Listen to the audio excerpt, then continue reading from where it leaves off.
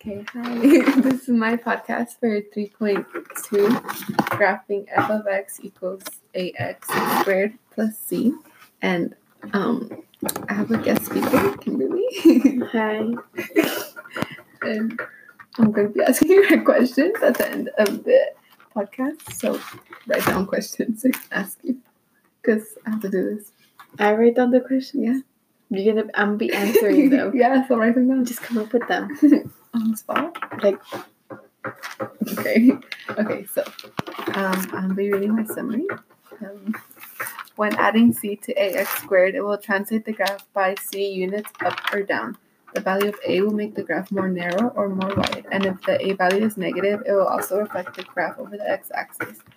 To write an equation for a translation of a graph, you need the equation of the graph before and after the translation. The example I'm going to be using is f of x equals negative 0.5x squared plus 2 and g of x equals f of x minus 7. So the first thing you have to do is substitute the equation of f of x into the equation of g of x. So then the new equation would be g of x equals negative 0.5x squared plus 2 minus 7. To solve, combine like terms. It would be simplified to g of x equals negative 0.5x squared minus 5. And the transformation of the graph would be 7 units down. So now I have to ask Kimberly some questions.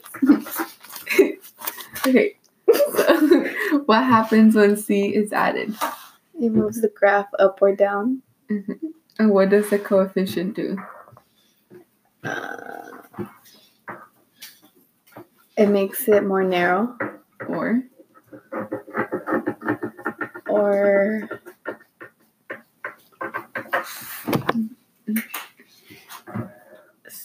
it shrinks it?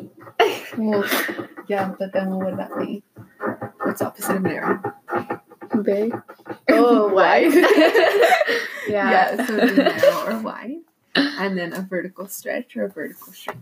Which one's vertical stretch? Which is vertical shrink? What do you mean? Which one? Like, is a vertical shrink narrow or wide? Narrow? Okay. Try again. Wide? Yeah. Yes. Moving on. How do you translate the graphs? What do you mean? How do you translate? I don't know. So you wrote.